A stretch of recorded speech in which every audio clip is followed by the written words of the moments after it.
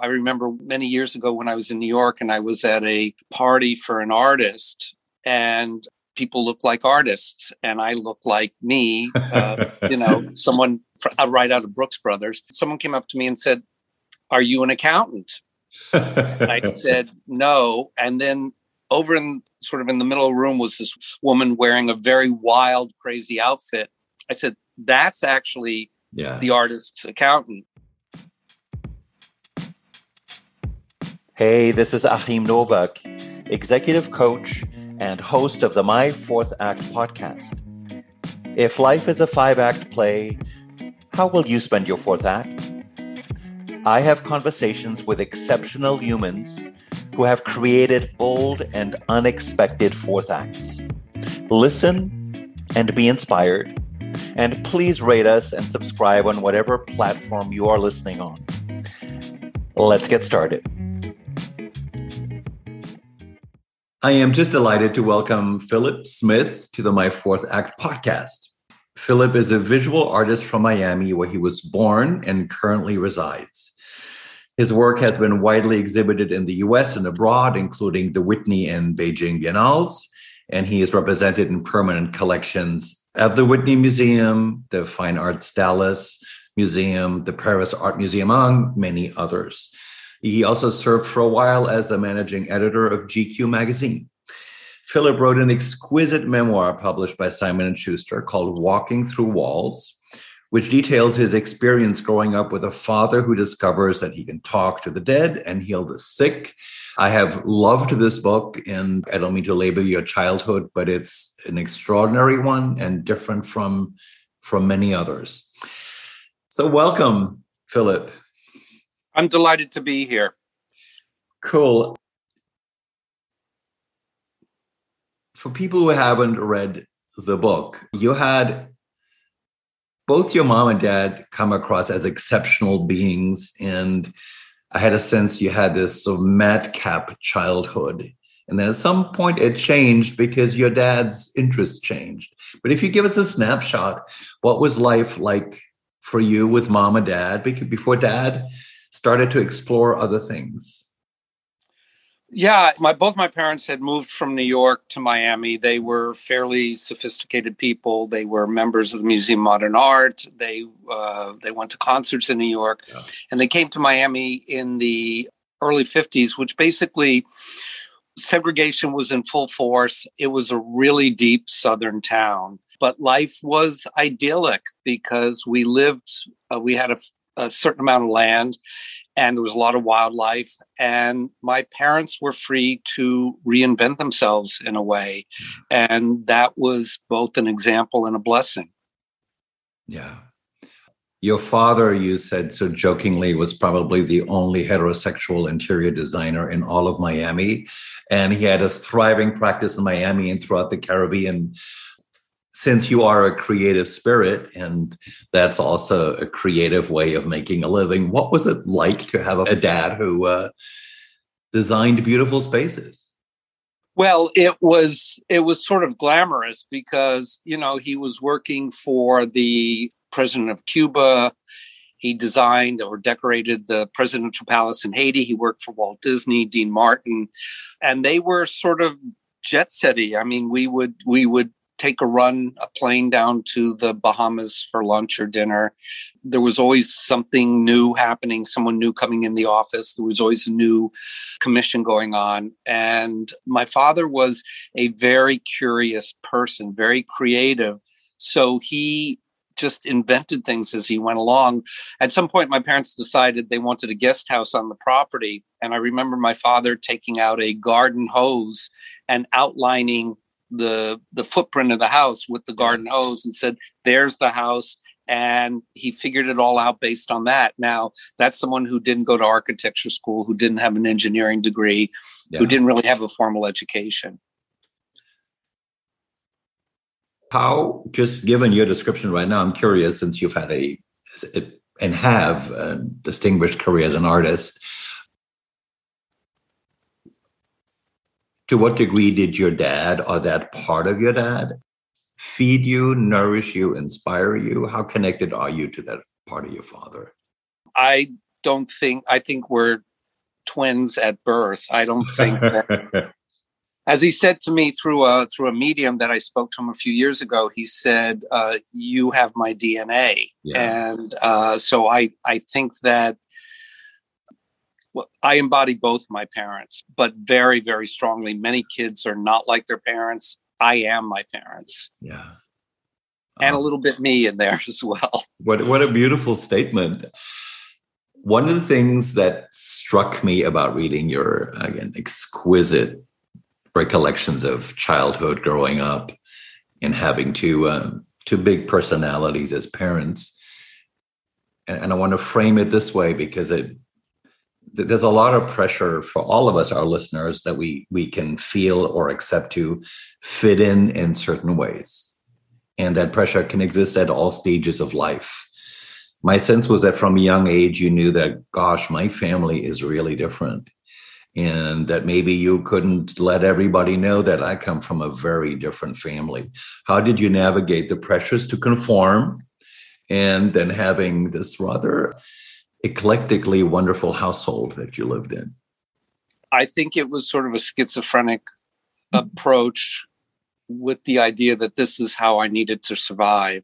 The kids I went to school with were kind of just regular kids. Their fathers sold insurance. They worked for the telephone company. They owned gas stations. Even before my father became this incredible, remarkable, miraculous healer, I knew that we were different. Our house looked different. We lived differently. So I went to school and I learned how to manufacture this normal presentation of myself, which has lasted pretty much all my life. I remember many years ago when I was in New York and I was at a party for an artist, and people look like artists and I look like me, someone right out of Brooks Brothers. Someone came up to me and said, "Are you an accountant?" I said, "No." And then over in the middle of the room was this woman wearing a very wild, crazy outfit. I said, "That's actually the artist's accountant." And I also spent 25 years in a Japanese dojo training in the martial arts. And I think that there's something about, I often disparage myself for having these two selves, but I like the fact that I have an outer presentation that kind of glides very smoothly through the world. And then there's the inner self that's wildly creative and imaginative and curious. Yeah. What I was thinking about as you were talking, Philip, is the real difference is inside, of course, and is the inside stuff and their levels of difference. I'm curious because you had these exceptional parents. I want to talk about your dad in a moment. Sometimes we can fully embrace who they are. And, many children run away from what mom and dad are. I want to be everything but what that is. How did that play out for you? Well, I did the same thing. I was wildly embarrassed by my parents. I didn't want to go anywhere. I didn't want to be seen with them. I thought they were completely nuts. And also my father was older. I think he had me around age 50. Mm-hmm. So if we had to go anywhere, it was like I was with my grandfather. And that, of course, was all incorrect thinking. I was incredibly fortunate to have these people. And in many ways, I wish I had known that then. But it's amazing, as much as I fought internally and sometimes externally with them, I did embody their ethos and their creativity and their visions. Yeah. Many of our listeners would venture are in their own ways exploring spirituality, other ways of feeling more deeply connected to whatever we call it, higher consciousness, God, the divine, whatever phrase works. Your dad, and if I misrepresent this, please correct me. I've been personally, for decades, interested in spiritualism and have been involved in that world. Your dad at some point investigated spirit communication, connecting with messengers from the other side, that led to him becoming a sought after and beloved healer in Miami. When you were a teenager and you noticed that dad is pursuing other things, that can trigger a lot of stuff in a lot of people when somebody we love or know pursues other things. What was it like for you to see dad pursuing stuff? My father was always weird, so it was nothing new. He never did anything or thought like anyone else that I have ever met in my lifetime. Everything was unique and original. So this was just him being him. I would dip my toe into it as a young man, and then I'd pull back and want to be a normal kid. And there was this constant dance back and forth. But it was not a shock because he had always been interested in Eastern philosophies. And this is back in the 50s. There was no Oprah selling 10 CD sets about, be your best self. This was not in the general culture or conversation. There were no metaphysical book departments at Barnes and Noble. It was a very different world. So he was unique as usual. It just was how he was. But my sense was that as he kept exploring, he took you along for the ride. He gave you the chance to get involved and to also explore that world. And you used the phrase, I dipped my toe into it. So I'm curious, how far did you dip your toe? As of now or back then? Well, back then, but I'd love for you to connect it to now as well. He would take me to healings, to seances, and he would teach me his use of the pendulum. And I would, of course, pretend I was wildly bored. Like, oh, really? Who cares? But I learned and I paid attention. Yeah. It's not something that I could go to school and tell my friends about. I couldn't say, hey, come over to the house and let's watch my father cure cancer. That he would have gotten arrested, because he did get arrested many times for practicing medicine without a license. I was very aware as a kid, there are certain things you say at home and there are other things you just don't say in the outside world. That, again, is a little bit, you look at maybe children of alcoholics and they can't talk about what goes on at home. I'm not comparing myself to that in any way, but there was two very distinct worlds that I lived in and still do in a way. Yeah. So since you asked, do we talk about the past or today? If we make the leap to today, so I may be asking a possible question. What is your connection now to spirit, to spirituality, to spirit communication? How does that matter in your life and work today? It's ever present. I'm fully aware of the energy around me. Yeah. I'm fully aware when, this is a corny word, but spirit guides me. Mm-hmm. I'm fully aware of when events set themselves up in my life that are somewhat mysterious or extraordinary, but they fall into place. I'm fully aware of my own consciousness and how I can use it. And even if I'm in the backyard, the intelligence that surrounds me from plants, I mean, I see these vines and they reach out. They're just going out into off a tree somewhere, but they know how to find the next tree to wrap themselves around. Yeah. That's extraordinary intelligence in what we think are almost inanimate objects. So I'm fully aware of that, and I try to harness it every day and use it for good, for myself. I'm sort of now out of the closet about talking about this because I feel that increasingly the culture is coming on board with this.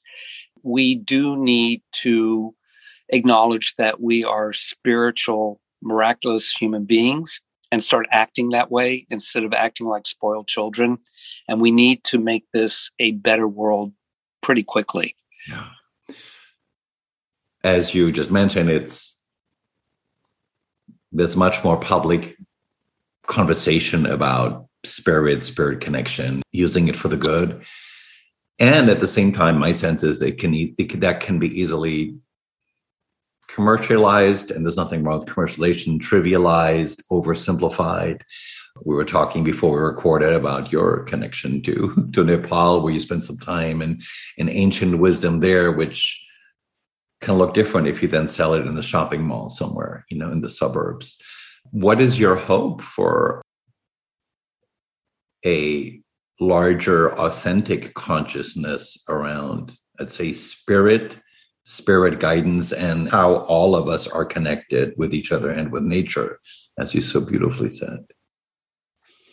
We need to find a way. I wasn't raised in the church, but church attendance is the lowest point in American history. And the church has good and bad aspects to it, but it did guide people. It did open their hearts in a certain way, and it did set role models to be a better person. We don't have any of that anywhere, and people either are lazy or don't know how to find that and develop that. And I think we do need guidance. Becoming just burning some incense and chanting and then going out in the world and being a horrible person is not the answer here. And it's fake, just like so much of our culture is. A lot of times I've had personal examples where people are supposedly very spiritual or yoga teachers, and they're just really damaged, awful people. Yeah. It's something we need to make aware of in the culture. I try and do my bit through my paintings, which in many ways are not just paintings, but they're energy factors that people can live with. I try and do it by doing shows like this and talking about my father, writing books. I am not a politician. I'm not president of the United States. I can't simply put into laws that everybody's going to be spiritual.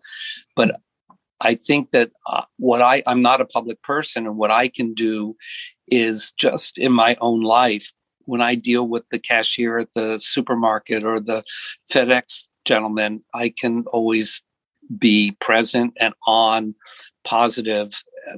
That's the little I can do every day. I can help people. And I think we can all do that. So beautifully said, Philip. I want to connect what you just said to the fact that you are an artist. You just mentioned it. You've been an artist for a very long time. I'm curious, coming from the family and how through your art you can transmit energy that's helpful to the planet rather than hurtful. Right? Given what we just talked about, your parents, were your parents, how supportive were your parents of things that you, Philip, wanted to do with your life? Was that a carte blanche of, you want to be an artist? Great. You want to do this? Great. Do whatever you want. Was that what it was like? Yes and no. My father was a painter and a photographer. Yeah. I have his paintings still. They're pretty extraordinary. He had exhibited at the Stieglitz Gallery, I think once or twice. Mm-hmm. My mother was very concerned because back in the 50s and 60s, there was no art world. There was no commercial art world. Paintings, Basquiat paintings weren't going for $150 million. And artists overall, aside from maybe Picasso and Matisse, were extremely impoverished and led really difficult lives. And she was concerned, thought I should be an attorney. I probably would have been a good attorney, but it's not a choice I made. And I think after a while, she just gave up. But my father was very supportive. I think he was relieved when I did get this job at GQ because it was my first job and my first steady income. And he had told a friend of his, I don't have to worry about Philip anymore. So, yeah, I think that they were supportive. They wanted me to be creative and follow my heart and my destiny, so to speak. But they also wanted me to not be uncomfortable or impoverished. Yeah. Which is an understandable concern that parents. Sure, of course. It's a parent's job. Yeah. Since you mentioned GQ, and I just want to throw out the stereotype, in that industry, I was in New Yorker for a long time. The stereotype is stuff like The Devil Wears Prada, and an imperious leader and very fast paced and an almost insane pace. And the person I'm talking with right now feels, calm, centered, and like none of that. So I'm trying to visualize you in that world. Am I overly stereotyping what that life is like with the pressures that come with it? No, let's say that's a documentary. But in my case, I was like 27 years old, and I had left Miami or college 3 years earlier. This, for me, and I think it was different for everybody, but for me, GQ was like Alice in Wonderland. It was this whole new world. I mean, Mel Gibson would come up to the office, Mick Jagger, I knew Andy Warhol, Armani would stop by, Versace would stop by. And it was like, these are people you just read about, and all of a sudden, here they are. It was a great sort of graduate course in one way of living. I'm very grateful. They sent me to Australia. They sent me to India to do stories. I was a kid, and it was a great, great opportunity. And I'm very grateful for it. Nice. I was only there for like 2-3 years, and then I left and I started painting, but it was great. Yeah. A word from your sponsor. That's me. I invite you to go to the website associated with this podcast, www.myfourthact.com. You will find other equally inspiring conversation with great humans. And you will also learn more about the My Fourth Act mastermind groups, where cool people figure out how to chart their own fourth acts. Please check it out. And now back to the conversation.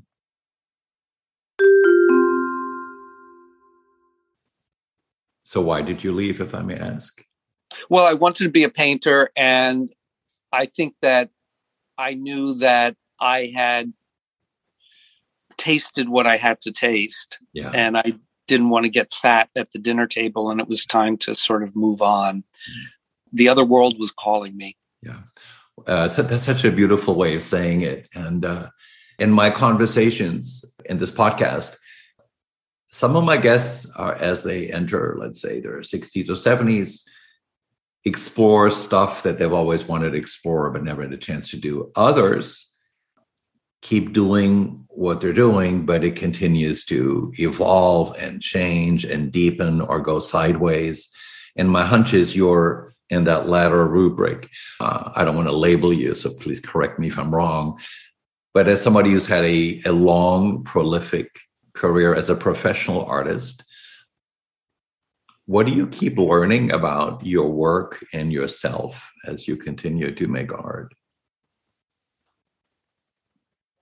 I'm going to reverse that. It's what I learn about myself and then the work, because myself comes first. Without myself, there is no work. Yeah.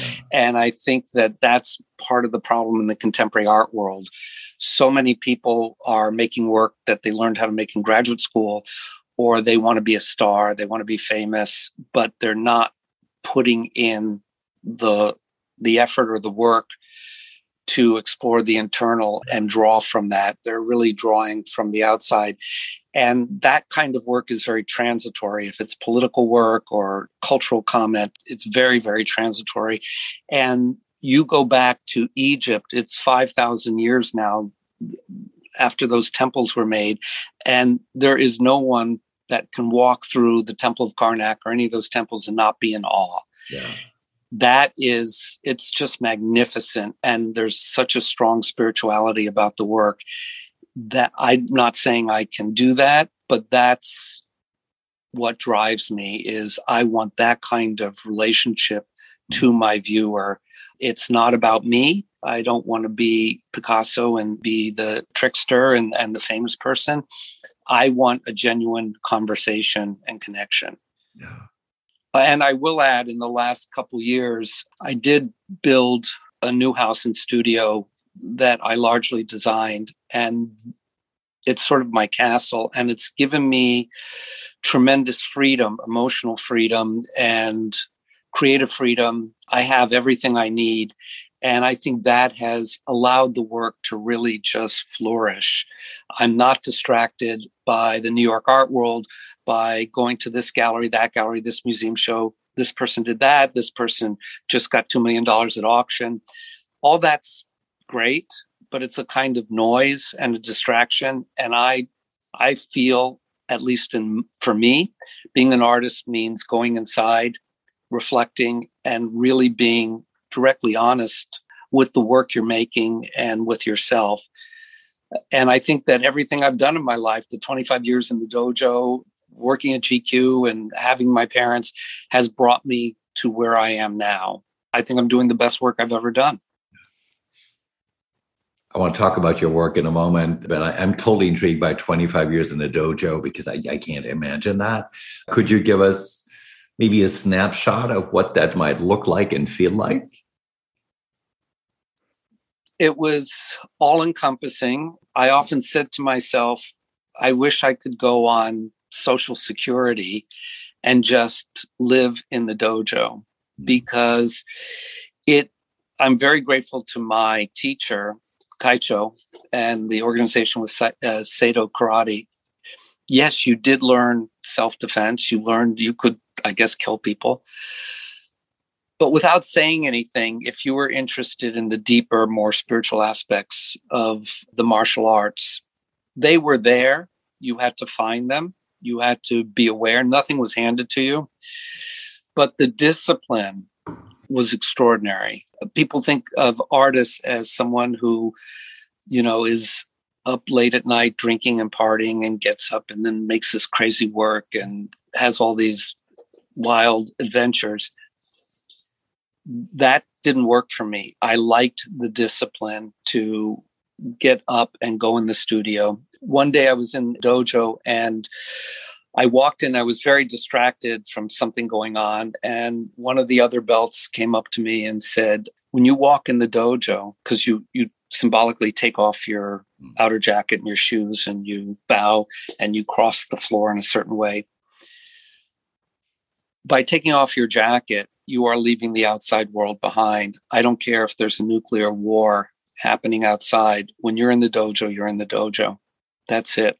And that helped me that when I went in the studio, I wasn't making phone calls. I wasn't listening to the radio. Oh, I need a nap. I need coffee. I forgot to call Sylvia about lunch. I'm in the dojo. I'm in the studio. And that was incredibly helpful. And it sounds like an easy thing, but it took a lot of years to figure that out. That was so clear.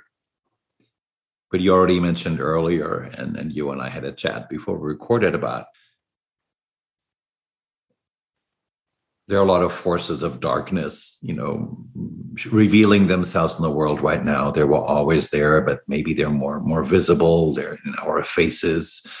And I would imagine there's a tension between going into my world. I close the doors. You talked already about how you serve the world in small ways. But how do you reconcile that between LA? Because it's easy for all of us to feel hopeless as we look at what's going on in the world. Like the world is going to hell. Like, what am I going to do? Well, I just stay in my place. I'm not saying you're saying that, but how are we reconciling the inner and the outer, and how do you reconcile it as you navigate life?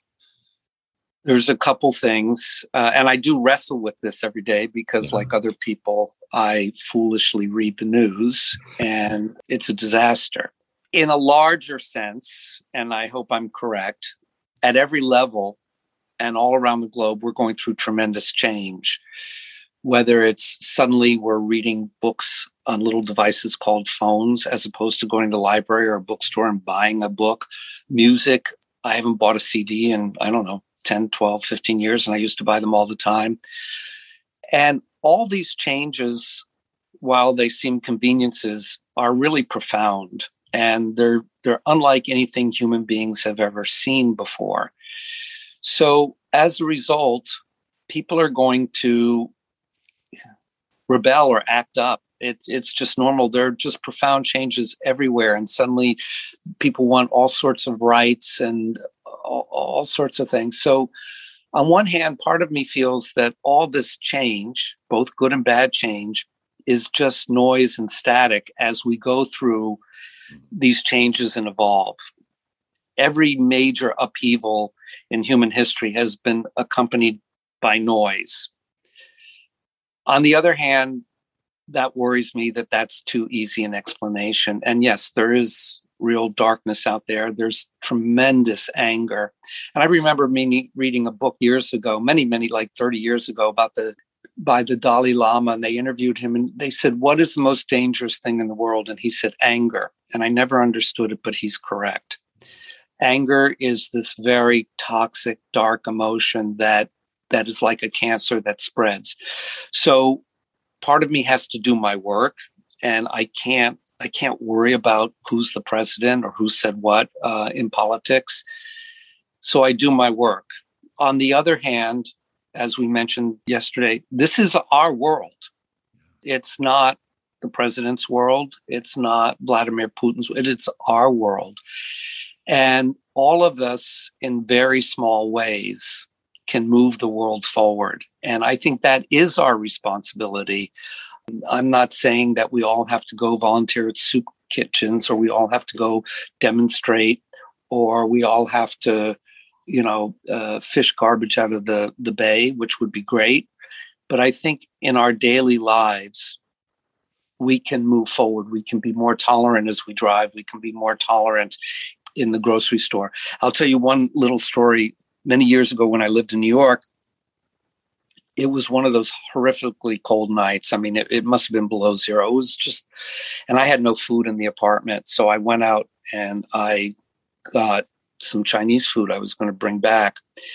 And there was a homeless guy that sort of lived on the corner. Mr. Williams is his name, or was his name, I don't know. And I had bought a big container of hot soup as part of my meal. And this guy's living out on the street. I mean, it's just unbearable. And I just took out the soup and I handed it to him. I said, Mr. Williams, you might need this. And I walked home. Behind me, someone came running up to me and he said, oh man, that was so cool what you just did. I would have never thought to do that. And I was very happy because maybe I changed this guy's mind. Maybe he will be a more compassionate, more engaged soul. And also in the dojo, we were always taught to always act like we are teaching, because if as a black belt, we do something sloppy or we make a mistake, the underbelts are going to copy us because they're going to think we're the teacher and we're doing it the right way. So basically, you have to be impeccable to the best of your ability in everything you do. How you take a shower, how you answer the phone, how you prepare your meal. And I think we all have that. I think we all get a little lazy and sloppy. And if we tighten up, if everybody would just tighten up and be a little bit more compassionate by 5%, 10%, I think we would see changes in the world. I love the word impeccable. I happen to have, just before we recorded, looked at your latest artwork that you have out. It's exquisite. It's definitely larger than who's the president or what Mr. Putin is doing. And I have a hunch that you are impeccable with your art. It's one of your mediums. This is a podcast, so nobody can see the artwork that you're currently creating. But if you had to speak maybe about the intention of right now, given what's going on in the world, what are you intending to create with your art? Well, first of all, I want it to be engaging and beautiful. But more importantly, and maybe this is really naive, I'm trying to create a shift that when people look at the work or live with the work, there's an energy shift. And a woman who's a friend came in and she bought 3 paintings from the exhibition. And she told me, and we really didn't talk about the work, but she told me during the day, if she gets flustered or she gets upset, she just stands in front of the work and gets an energy bath, which I thought was phenomenal. I thought, well, A, she's open to what the work is, and B, the work is doing what it's supposed to do. So I would like to have a shift. And I just recently got a commission for an airport down here. And we talked about another commission about a courthouse. And I said, I would love to do that commission because I'd love to put the positive energy into that environment and have it there and just let it emanate. The real purpose of art is to change people's world and world perception. And whether you go to cave drawings or even paintings, religious paintings by the church, it was to educate. It wasn't entertainment. It wasn't just about beauty. There was intention there, and that has been sort of bleached out of art for the last, certainly in the 20th century, and it looks like still in the 21st. But there are signs that people are starting to pay attention to the more spiritual aspects. I'd love to close with this question. This is called the Fourth Act Podcast, and some of our listeners are thinking about other things they might want to explore with their lives. And they might be listening to you and go, gosh, that Phillips had this amazing life, so adventurous. He was lucky he had these madcap and adventurous parents. I'm not sure I could ever attempt some of the things that Philip did. But if you were to give some words of wisdom to somebody who has hunches or interests or things they might want to try that they haven't tried before, what wisdom would you have for that person? I don't know wisdom, but I can tell them that those hunches are there for a reason and they're real. Mm-hmm. And just because they're a thought, once upon a time, electric light bulbs were a thought. They didn't exist in this world. If you're having that thought, especially if it's recurrent, it's possibly coming from another dimension, or it's coming from your other self that's telling you need to do this. And I'm a big fan of doing things incrementally, because it's very hard to make huge, massive changes. I know people who've done it, suddenly gave up their work and moved to another state. Good friend of mine suddenly became a farmer one day. He had been a very successful contractor, but just one day moved, bought a farmhouse, became a farmer. And he's super, super happy, and I'm happy for him. I think you have to listen to your heart, and that's what we have forgotten how to do. Yeah. If any listeners are thinking, well, I want to just find out more about Philip's work. I know these days work can be accessed online. Where would you like to direct people who are curious about, who want their own energy bath as they look at your work? Well, the work is at philipsmithart.com, and it's Philip with one L, because if you type in two L's, you'll never get there. And then the book about my father is at walkingthroughwallsthebook.com. And by the way, I forgot to mention that I think about 10 years ago, the book was bought by Showtime, and they optioned it for 5 years as a series. And it just didn't happen. Like, as I was told, maybe 1% to 2% of these books that are optioned actually get made, but it's in the process of being optioned again. And my hope with that is different than before, that if it is on television, I want us to open people's minds and change people's minds and not just entertain them. Yeah. Beautiful. Thank you so much for the gift of this conversation, Philip. It was just a joy to speak with you. My pleasure. And thank you for the opportunity to share with your listeners. Bye-bye. Bye. Like what you heard? Please go to myfourthact.com and subscribe to receive my updates on upcoming episodes. Please also subscribe to us on the platform of your choice. Rate us, give us a review, and let us all create some magical fourth acts together. Ciao.